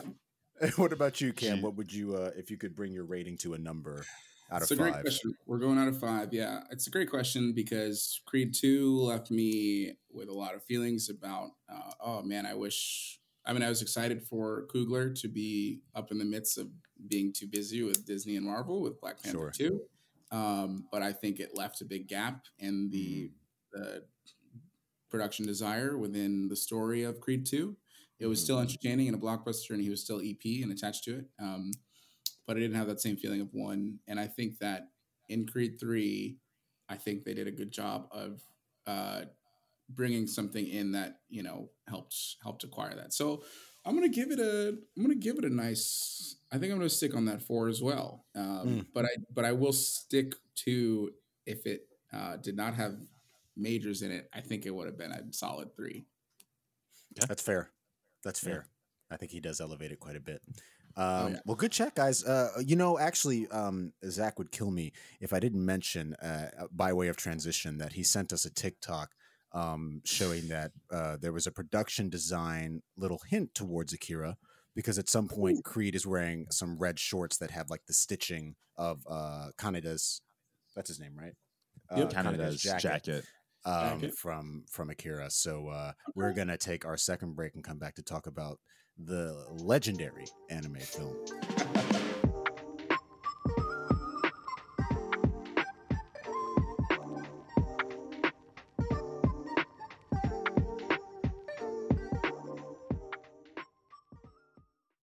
Welcome back from the break, folks. We are finishing out this episode with a discussion of Akira, the 1988 animated cyberpunk action horror film based on the 1982 manga of the same name, directed by Katsuhiro Otomo. And it deals with a member of a biker gang who inadvertently acquires psionic telekinetic powers, loses his mind, and in the process creates a rift with his friends. This film is wildly influential. You have those of you who are familiar with it, of course, know. And I'm not telling you anything new, but I picked it for this episode not just because it's anime, and I felt that was a good way to review Creed 3 or a good pairing for it, but also because I think, like, short of, I mean, we can't bring a whole season of Dragon Ball Z onto the show, so unfortunately, to pair with a film. And so I think that this is the closest we'll get to talking about some of those themes that Jordan was clearly interested in tackling in terms of like male friendship and promises and trust and revenge and all that. So as this is also the first time finally that we're getting an animated film on the Medium Work. I've been trying to make it happen for some time, but we have not had a chance, I don't think, to review animation yet. So we can definitely talk about just that aspect of filmmaking in general, which, you know, I mean, I've never worked in animation, but Cam, yes, once again, as our guest, feel free. I'm sure you've seen this film many times. I know Wes has. What was it like to to come back to it? Mine is over there. I just got the Blu-ray. It's over there across the room. You said what was it like to come back to it? Yeah. I mean, for me, it's, I think, just the way you introed it. It's a staple and kind of a pioneering moment for worldwide animation and anime, and really launched on that international scale the appreciation of animation, especially coming out of the Japanese boom for it. So for me, I always come back to it, and each time you watch, it's like a re-enlightenment. I mean, of course, the first time you watch it is kind of a speechless moment, but Yeah. for me, it's been such an appreciation and inspiration for so many levels. I think on a philosophical scale, which I think is often either very much touched on or untouched in filmmaking, and as a director's decision making within films, you have a philosophical aspect, and you can get into that, and it stems with Akira from so many places, from Neo Tokyo to post World War II, to the technological boom coming out of World War II, to these moments of the psyche of the angst post war, but also in this overwhelming post radiation, technological excess Yeah. of abundance, and dealing with the realities of that, when you are, as you said, when the AI takes Become form. self-aware. Yeah, exactly. And so there's so many ways you can look at this film, and even on the animation subject of this frame by frame detail, I think it's something you don't see these days, with the animation house conglomerates looking to meet a certain schedule and looking to keep up with their manga or keep up with their live action remake. And all of those influences, I think, hit you in so many different ways. And Yeah. it's truly a pinnacle moment that helps create the runway for everything. So lots to talk about there. But anytime I watch it, I just get excited of how to re-look at the wheel, Yeah. and take notes. That's a good way to put it. The first time I saw Akira, it's kind of like listening to Outcast for the first time, you know what I mean, or Jay-Z for the first time, because it's like, oh, everyone else is doing this. Like, I get it. Like, everyone else has been doing this since 1999. Everybody's wanted to be Andre 3000. I understand, Yeah. but it's still like, oh, this is the greatest version of this. You know what I mean? I said off mic, like, I think Akira might be the most influential sci-fi genre movie of all time. And I think, like, that's not even hyperbole. Like, I think you look at any genre film that has come out since Akira, and you're going, either it's actively rejecting it, it's paying homage to it, or it's standing directly in the shadow of it. You know what I mean? You're looking at Chronicle, you're looking at The Matrix, Battle Royale, you're looking at all of these movies that are doing the teenagers in the middle of a terrible world-ending threat. Yeah. But the real drama of it is that these two childhood best friends who have been through so much are breaking up. Like, that's why the movie works, is because okay, cool, like telekinetic abilities, great. Japan is being torn limb from limb by this god that is siphoning his brain through Tetsuo, you know what I mean? but the real thing that's happening is that these two boys who have been through so much are growing apart. You know what I mean? But also, like, it's just fucking cool. Like, it's so cool. It like, is. the nigga is wearing a red jumpsuit, driving a red motorcycle, and the back of the motorcycle has light beams, and he has a It's so giant fresh. gun. If you're 16, you see So Akira, you're like, that's the coolest shit on the planet, bro. Not even lying. It's so cool. The books I've had the Akira books since I was like 19, and they're like War and Peace. Like, you're like, I'll read these eventually, and maybe this year I'll do it. But they're so big. Like, apparently the books are even better because he was writing the books as the movie came out. So, like, he had the first 3 volumes out, stopped to make the movie, then Yeah, he finished got the in the books. zone. Yeah. It's and now he's making a sequel to Akira, apparently. So. Oh, really? That's interesting. Yeah, apparently he's developing an animated sequel. So this was only my second time watching it. And the first time I watched it, I think was maybe during quarantine or something. It was just one of those where I was like, oh, like, I have all this time. I can get around to all these movies that I've heard about forever. And I watched it and I was like, what happened? Like, not like I didn't understand, but like, But there was a little bit, I'll be honest, there was a little bit of like not understanding just the plot of it and what was going on moment to moment. But like, what did what did I experience? Like, and coming back to it, I realized most of what I remembered is like that last hour, really those last 45 minutes, like everything from him grabbing the cloak off of the mannequin and wrapping it around his neck to the end. And definitely it's great that you brought up the philosophy, Cameron, because I think this movie, there's probably a lot of different interpretations you could read into it regarding, philosophy or religion or whatever. But yeah, I mean, like you said, Wes, the cool factor really is like, it's undeniable. And I was looking at this, I was like, this is probably one of the most smoothly animated films ever made. And this came out like, I mean, in 1988, like there was obviously a combination of hand drawn and cell shaded and then computer generated stuff. But everything is like, there's always motion. It's very Miyazaki in that way. He's big on motion. Something should always be moving in the screen. And the even the characters, like there's very distinct character models, and then there are some characters who like just look like the same face was kind of copied and pasted, but they're still so expressive.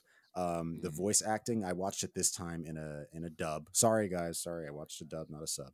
But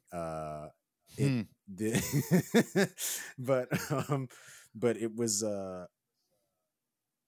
really well performed. And I just think like we could, the whole review could just be us talking about like, oh, this moment was done in this in this movie that came out later and did it worse. But the thing that I find really fascinating about this is how, like, watching it again, I was able to understand more like what Akira represents. And it really feels in a way like a story about like finding God or finding what God is in this. Like, we killed God. God's dead. And the world we killed God and we cut him up and we dissected him. We put him in bottles. Yeah, we put him in bottles. And so like now this is what the world is, and everyone is trying to recreate God. And that's like very hefty, like we're getting down to like the nitty gritty of like trying to match like biowave patterns or whatever. Like literally, I mean, I think there's even a way, if we, which I don't think we will, we're going to review Oppenheimer on this show. Akira would be a great pairing for that. Or even I feel like we can review Oppenheimer, but we have to do Oppenheimer and Barbie together. I'm sorry to tell you. Oppenheimer and Godzilla, but yeah, that would be good actually. Yeah, it's not bad.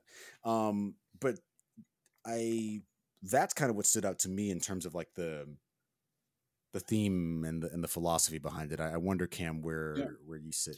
Yeah, and I think even earlier of how Wes was speaking about because it's undeniable this is the most influential animated film, especially of that era, that informs everything else. And even the way we talk about the Miyazakis, it's this is the most intense hand drawn that you can get, that informs everything else and makes the standard. But yes, like growing up on 125th Street, my barber had just a model of Canada and his bike, and that alone, the coolness of it, I was like, what the heck is this? My 93 ass did not know what the hell I was looking at, but I knew I liked it. And the fact that it had that visual coolness as one avenue working for it, on top of the philosophy that's going on within the Neo Tokyo nihilism, and the question of at the ending when they go through another Hiroshima and Nagasaki, and restart, and it's coming from this kind of godlike figure, and Tetsuo gets teleported from Akira to another realm. It's like all of these things, and I think, like you said, Justin, it's like every time you watch it, that last hour, you're just like mesmerized into and melted into like, what the hell did I just absorb and witness? and it's like this otherworldly out of body experience to go through it. And I think that's what hits, and I think that's again like this spiritual realm, this this god figure of what Tetsuo stand for, and Akira. I think that's where it gets into those layers. And Yeah, so and even by the end, like it's like there's like it's a very pluralist movie, I think, too, right? Because by the end, the three psychic kids are like, listen, if we go into this void, we're not going to make it back out, but we have a chance to save a life. So I guess let's do it. And they go in and save Kaneda and wind up saving Tetsuo, but all of them then transition on and become whatever the next, I guess, like, global unconscious unconscious is. yeah. Yeah. I mean, I think what you guys are saying. Well, first of all, like all of the brain stuff, the Kira in the hospital, Tetsuo slowly losing it. The Mhm. teddy bear shit. You know what I mean? Yeah. All that stuff has been just freely cribbed into Stranger Things and into Oh, all of you these better believe other it.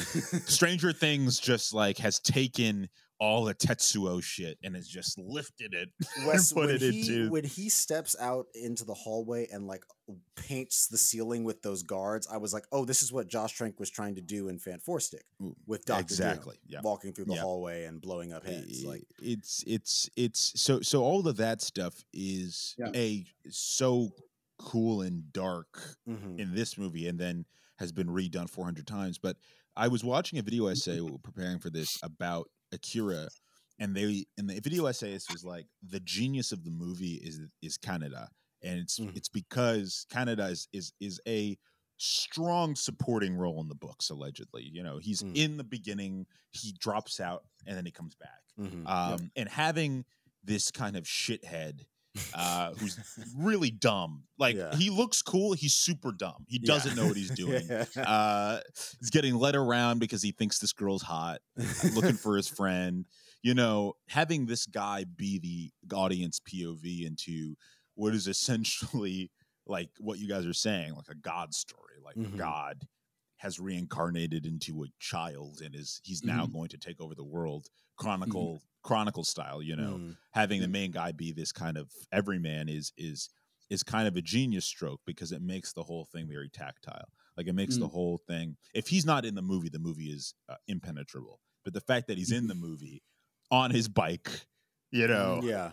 His biker gang.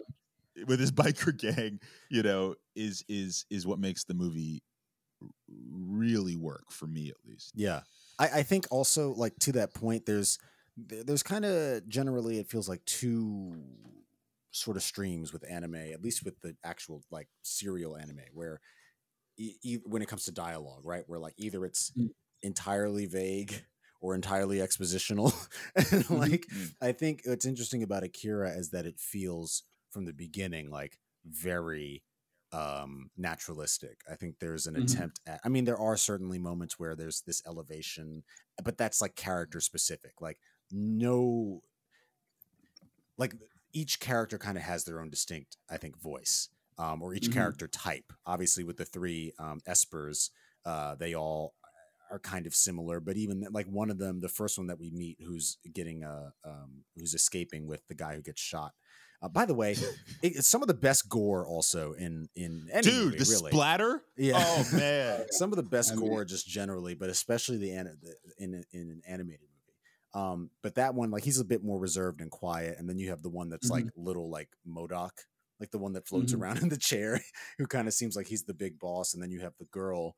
But all of them speak very differently from Kaneda, and his biker friends speak differently from their biker rivals. And, there's, I even, one of my favorite scenes has nothing to do really with the overarching plot, but just them getting called into questioning by the police over whether or not they're part of the rebellion, and like everything that unfolds in that moment with the guy thinking he's going to blow up a grenade and it's a smoke bomb, and he gets he gets the life beat out of him. Just really interesting, like I almost want to say like slice of life stuff, like in pockets.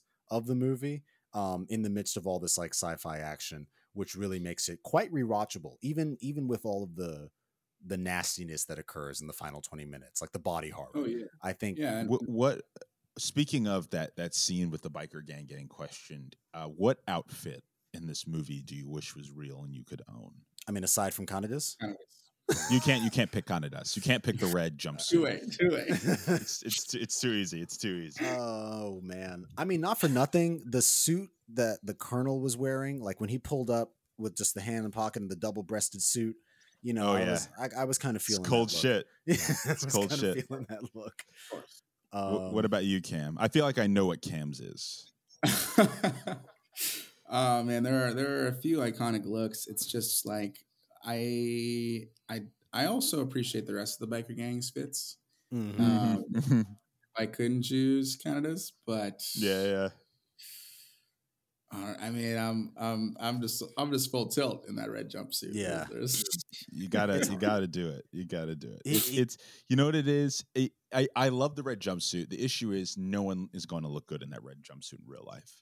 It's You'd be that red surprised. jumpsuit only looks good in animation. It's yeah, it's one of those things where you would, You gotta have some confidence. yeah, You do. You're I mean, right. like, I don't know about wearing it to the club. If we're talking about like, that might be different from like trying to adapt it into live action, which could Oh, yeah. which could certainly be doable. But yeah, and even speaking real quick back to like the stuffed animal thing, I Mm. thought it was very interesting in keeping with that idea that I mentioned in the last segment about transformation and being forced to Mm-hmm. transform. That like we were taking these symbols of childhood and turning them into figures of horror, and you wonder, like, you look at these kids who have essentially been drained of their like lives, their youth at the expense of this power, that like what are they even doing with it? What is the ultimate goal? Is it pure? Is it, are they being weaponized? Is it, to try to recreate Akira, who was the reason behind this whole Neo Tokyo Experiment thing A. anyway? Yeah. It's, I don't know if this is too much of a reach, but even when you think about like the prison industrial complex and like how many young people get wrapped into that very early on, and there's Yeah. it's supposed to be, they tell you it's like restorative or rehabilitative or whatever, but Right. the reality of that varies person to person, and they're not getting powers from it. They're just getting, you know what I mean? Like they don't even get powers. Well, and there's an importance to that. It's like, focusing this on youth that's like trying to escape, or youth that has this, affliction that's a power to them. And in this stance, it's a literal mutation, right? Yeah. And it's almost dipping into that X-Men like dangerous Oh, yeah. power, Jean Grey. Definitely. And on top of the setting of these like Mad Max biker wars, Yeah. almost so future, you went to the past of Planet of the Apes, post-apocalyptic, etc. But within those children, you have like it's like Children of the Forest. You have that like classic again that power within them. So I think it's such an interesting perspective. And I think, like you said, Winley, it's like that system, clearly they're being controlled by, as test subjects, as programs. They're trying to escape, they want out. They're trying to keep people within, Stockholm syndrome, etc. Yeah. Yeah, and it's infectious, which is also interesting. Which is why I think theoretically Akira could work adapted, but I don't think it ever will. Like, I think Okay. Well, I don't know if mind meld, because I was gonna ask about that. well, this is the reason why I always say Jordan Peele was offered, and we can go a little bit into the Akira live action development hell, but right after Get Out, Akira was offered to Jordan Peele. Yeah, let's talk about it. And I think he's the only guy who could do it. It's currently in the hands of one Mr. Taika Waititi, who I think is a very good director. Justin is looking at me right now because he's a fucking hater. But I think Taika Waititi is a very good director. But I think the social commentary that Akira is working with cannot cannot just be one for one copied into America. If you're doing it, you need someone who knows what the one for one comp would be, which is, Translation you is. know, I don't know if Peele would have cast Japanese teenagers, cast it in Japan, but I have an inkling that if he were to set it in America, it would have been black teenagers, and he would have some way adapted the story, which is kind of what the story needs if you're going to do it in America, or you just get a Japanese director and have it be in Japan, which is also valid. But I think the trouble of adapting it into live action, A, is it's so visually stunning. Who can really do that? And Yeah. B, it's all about the social commentary. It's all about that these kids are fucking around in a dystopia that's been created by the government. You know what I mean? Yeah. So I, that, and also Peele did the Akira slide, man. He had Keke did. Palmer do the Akira slide. So I almost wonder though if he did that as a way to say this is all I'm going to be able to offer, guys. Like I wonder I if think that's it. if Peele was Yeah. himself kind of like, and even having the caution tape around her almost looking like the streaming lights, I'm just realizing as the bike comes to it has that same motion to it. Yeah. Yeah, I think it was very intentional of him being like, look, this is a taste of what I could do, but I'm not going to do that. And this is me paying homage to that, but I'm not getting tied up in that. Do you guys think that, I mean, I said this in my Letterboxd review, but like, do you think after seeing Creed 3 that it's a challenge that Michael B. Jordan could take on? Not like his next film, but like, No, for me, I mean, I know we didn't speak about this too much, but since we're in the subject of animation and anime, no, I don't think so. And I think that sure, he may have paid respects to maybe a little bit of flash of Obito and Kakashi's fight, by just making his boxing ring empty and kind of grayscale. But no, no. Yeah. I mean, I bring it up because of what I said earlier, right? That we're seeing a new generation of like filmmakers coming into being who have watched this stuff and obsessed about it and have like the shot list in their minds. They wake up and they think Samurai Champloo. They go to sleep thinking about Cowboy Bebop. Like this is their life. I do think that, like you said, Wes, not every,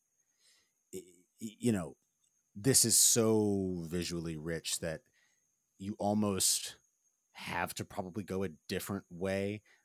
You could try to make it like a hyper saturated live action, like almost like who would do something like that, like a Guy Ritchie or like something like a Kingsman style, like it's moving very fast and it's bright and all that.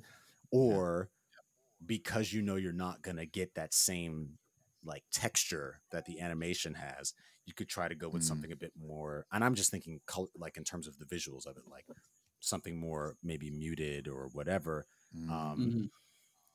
But at the end of the day, it does come down to like, what's the heart of this story and how is that going to be transplanted? I mean, I think about Ghost in the Shell, which I didn't watch the live action. I've seen the animated film once. I don't think I ever will.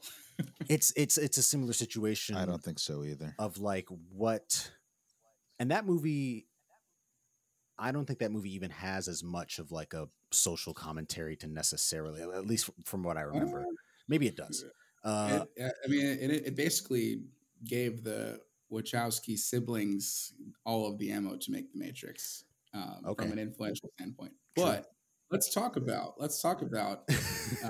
anime adaptations from Ghost in the Shell to Cowboy Bebop to what a live action Akira could look like. Because I do think it is, Justin. It hails to the people who, think about how you would make a Samurai Champloo, and like those are the people who have to make those movies, not someone who's trying to bring back a franchise and make it, or someone who's trying to cash in on because they all want to, that's why they brought in Scarlett Johansson to Ghost in the Shell, to whitewash it up and make it global. But it's like, as a result, look at, like, you've already made Ultraviolet. Like, you don't need to go and make Ghost in the Shell live action. That's Ultraviolet. You've already done it.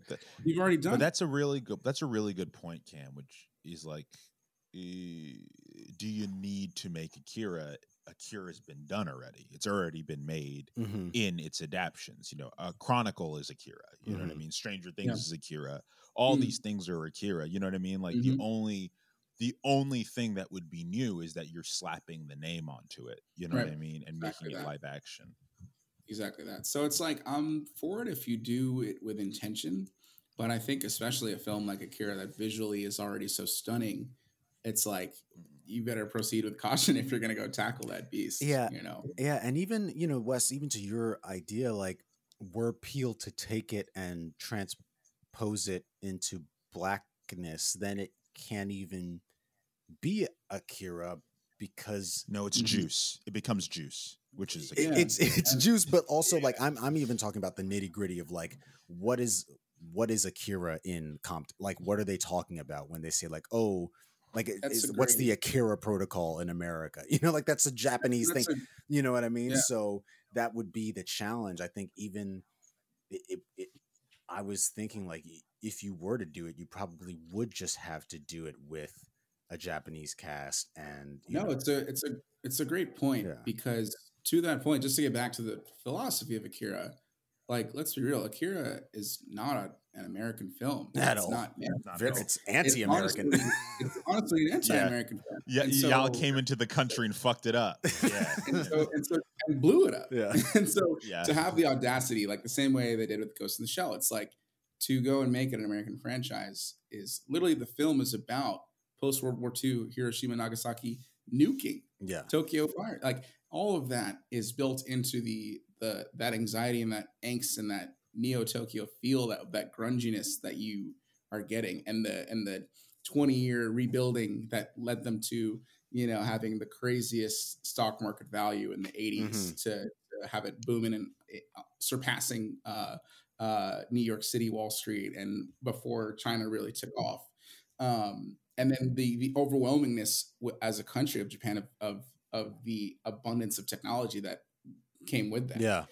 It's like those wrestling conflicting moments, even if you wanted to replicate, like you said, Winley, in some Black experience, it's like you would have to make it about some, uh, which we've seen. Yeah. We've seen, We've called them out like, Black folks' oh anxiety yeah. within America. Yeah, it's just such an interesting concept, and I think that's a big point. If you do go for a live action remake, it's like it's got to be in that Japan in the Japan space. Yeah. You have to do Yeah, something so different, and then you have to say like, but you could get away with a based on.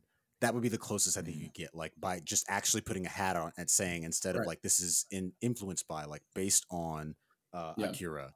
I mean, I think maybe the sci-fi film that in spirit comes closest to Akira is Attack the Block, which is It's about funny, I was thinking Black of it. teenagers in Brooklyn, Yeah. in Brixton, who are attempting to, and they even have the swords and the red outfits and all that stuff. And I Mhm. think something like that, I would much rather see a director of color get the leeway in America to make their Akira, to be like, hey, I love this shit. Can I Yeah. make a non-IP sci-fi movie that Yeah. Yeah. is in the spirit of this, rather than Yeah. a studio being like, hey, here's $100 million, but you have to make Akira. You know what I Right. Yeah. mean? Yeah. This is interesting because it brings it back to what you guys were mentioning earlier about the feel of it, and this adolescent realm. I think that you could expand it, and like you said, when they like you've got Stranger Things out there, but you've got this kind of like West Side Story biker gang vibe, Yeah. which is why a lot of people like can relate to. It's like you got the Warriors in it, Yeah. so there's so many of those hints that you can run with if you were to make it, a more American film, et cetera, or just international film. I'm just looking at the back of the cover, and it's like this is Japan. That's the first shot. That's the first shot of the movie. So it's just like, I mean, it's insane to ever think about. If you were to make a live action version, making it American and global. So it's very interesting. Yeah, it would. I think the rumor is, so it's almost gone a few times. So it almost went in like 2018, the remake, and then it almost went in 2011, And that's the one that had Andrew Garfield and Pattinson auditioning for Tetsuo and all that different stuff. Of course. My Sounds like gosh. 2011. think about Social Network era Garfield as Tetsuo. Oh, That yeah. sounds interesting. But that one apparently The didn't audacity go. is hilarious. Apparently that one didn't go because the script, which is leaked online, Mm. is about 9/11. That's There their you go. version Okay. of Yeah. The most of the American atom thing to do. bomb, which is like it's a fundamentally different. Yeah. I think it's just not the same. It's like In kids in a New way. York are not always standing in the shadow of 9/11 the way the country of Japan is Right. always will be in the shadow of this awful Yeah. thing that America did. You know what I mean? Right. Yeah. Yeah. It's there are Justin just is way too tired. many. Look at him. I'm thinking about these. I'm thinking of these. He's like, damn, this film is really that deep. Like, it's I like, did not. Didn't we? I think in our last episode, also a Robert Pattinson 9/11 film came out. Came up. In Remember conversation. Me. Remember Me. The guys. Here's the secret about the media morgue. We just have the same conversation over and over again. Over We and trick over you guys again. into thinking that. I think it's the industry that's having the same conversation. That's actually because, what it because when you think about, I mean, this is a whole other conversation, but if you think about all the different 9/11 movies there are, there are, it's an entire list. Yeah. So I think to your point, Wes, there are so many different nuances of a city versus an entire country. Right. And like literally that's that. Yeah. And this is coming from a New Yorker, so. The gag is that they're going to ask one of you to do it. One day you're going to be you're going to be handed a briefcase with a bunch of money, and they're going to say, I mean, I love saturation, and I go to sleep thinking about Samurai Champloo and how they butchered Cowboy Bebop's live action. And literally, the first film I'm directing next week is incorporating animation. So it's like, all that stuff is relative. But again, I think maybe this is literally we're in Peele's psyche right now of why would I touch that film if it's literally born and bred out of 1980s Japan. Yeah. Yeah, it's kind of like, I'm sure it's tempting. I'm sure it's tempting because you go, I mean, any one of us, if they hand it to us, we're gonna go, oh shit, it's Akira. Like, I mean, it's Akira. Oh yeah. You know what I mean? Yeah. Like it's almost like someone handing you fucking like Citizen Kane, and they're like, here's $100 million and go make that again. And you're like, oh well, it's Citizen Kane, I guess I gotta do it. But I think there's no winning. There's no winning. There's no way you win directing the Akira movie. Either it's good but not as good as the original. Either it's bad and people are on your ass forever, or it's like okay, it's fine. Like it's in a live action okay, version. and like, we already saw this with Chronicle, with Stranger Things, with et cetera, et cetera, et cetera. Right. Yeah. Right. Yeah. Chronicle. That's a good reference point. There's just no way to be like stellar about it, and I think. But Michael B. Jordan in Chronicle, in the American Akira, and so here he has come full circle. That was a fun realization I came to, and I shared with Wes. It's definitely fun to theorize about. I'm sure guys like us will continue to have this conversation until Jesus returns. Or Akira, or Akira returns. But shall we rate it then? Cam, we've sent you our special morgue ratings. I mean, I know what I'm giving, and I'm pretty sure it's the same as West. It's immortal for me. By our standards, I think that this is a film that is so specific to its time and its people and its meaning that when you watch it, you're forced not just to enjoy it as a beautiful piece of art, but also to engage with what it's trying to reckon with itself. It's like when you watch Godzilla, the original Godzilla. Yeah, the like first it's one. Like, oh, this is a monster movie, but also it's about the terror of nuclear hellfire raining from the sky. So it's I mean a lot of Japan's cinematic history has dealt with it in some way. I wonder, Justin, and this is just a thought. So, like, if you, as Cam says, slap me with a fish if this is a dumb hypothesis, but I wonder if that's not aside from all the cool shit that happens in Japanese genre films. Mhm. I wonder if that's not one of the reasons subconsciously why Black folks of our generation have connected so deeply to Japanese genre, so Japanese horror and monster movies and anime. Is there's this underlying idea that like, oh, something is very wrong, and I'm always living in fear because of this thing. You know, there's always kind of an intangible.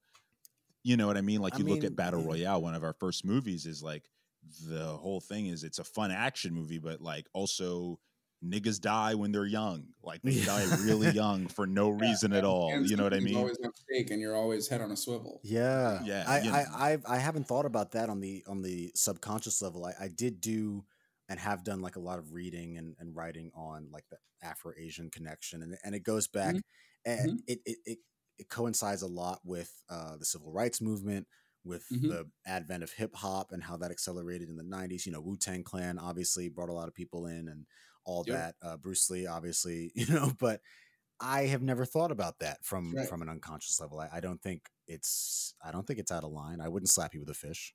For that. No, I think there are clearly a lot of synergies just within, you know, American Black youth, you know, synthesizing with anime and animation and the plot lines, and you know, we will have a whole episode dedicated to Piccolo. But the to point anime of, like, characters that are probably Black. that are most definitely Black.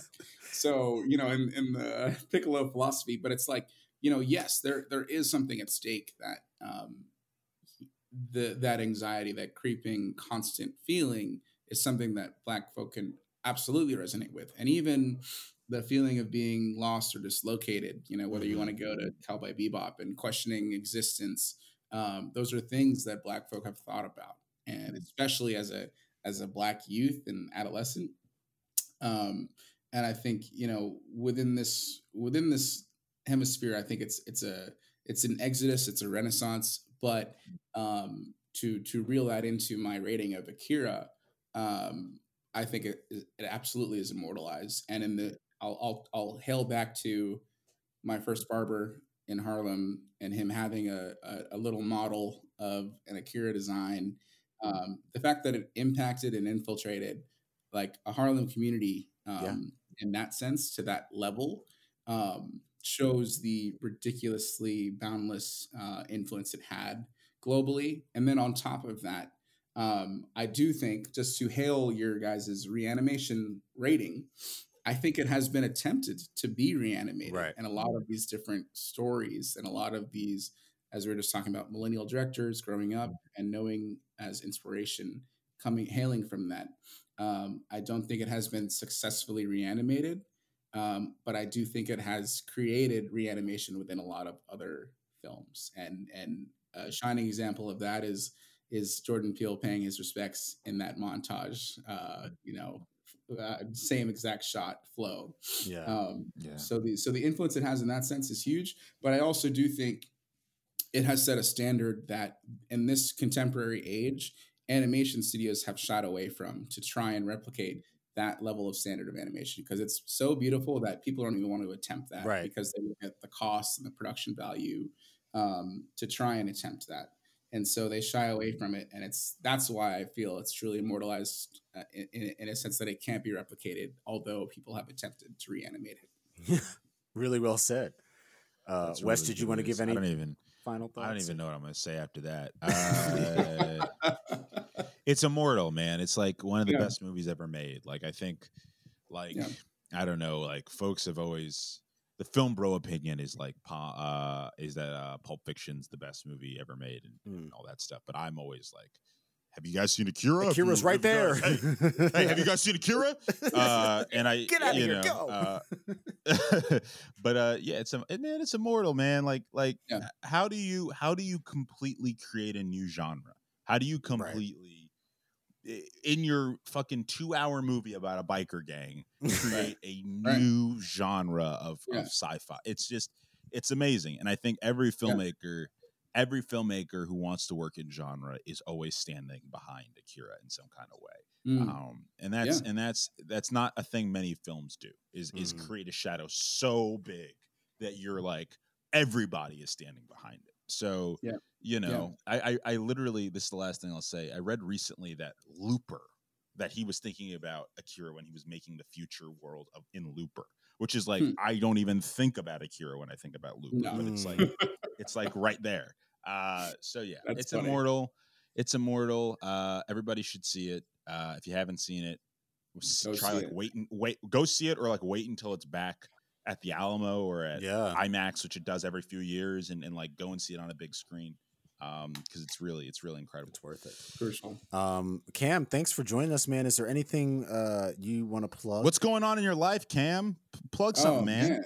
Well, no, I'll plug, first of all, you guys as the Medium Ward, because I've been a long time supporter and fan. Thanks. But no, it's been an interesting moment for myself. You guys are both creative partners for me in what I like to call Harlem Renaissance 2.0. And we've already made a few things in this rodeo, but I'm actually, it's timely because on Thursday through the weekend, I'm directing my first short. Which is an incredible moment. And I think it hails to both of the films that we spoke about, and also the news medias that we spoke to ahead of that conversation, because it deals with animation, it deals with time and space, it deals with Black narrative, and what it means within this contemporary moment, and also how it can not just be a Black cinema moment, but like literally just a story that can exist globally, right? And so that's what's going on in my life. It's been an exciting moment. So I'm just happy to be here and excited coming out of our birthday screening of Creed to talk about everything. Yeah, well, I'm excited to see your project, and certainly having worked with you tangentially and directly across these past few months, it'll be dope to see what you do when you're at the helm. Hey, and Wes Goodrich is the co-writer of this script. Yeah, he is. I did. So there we go. I did a little writing. He didn't let me see it. He's never let me see it, but that's listen, man, you got to keep things under wraps until they're done. Until they pop. That's true. You gotta keep them over here. That's what we learned. You got to keep them like a science experiment inside of a little beaker, cut up into pieces and shoved in a freezer. A pair of eyes and a spinal cord. Yeah. Wes has been spending too much time with me that he's starting to make metaphors now.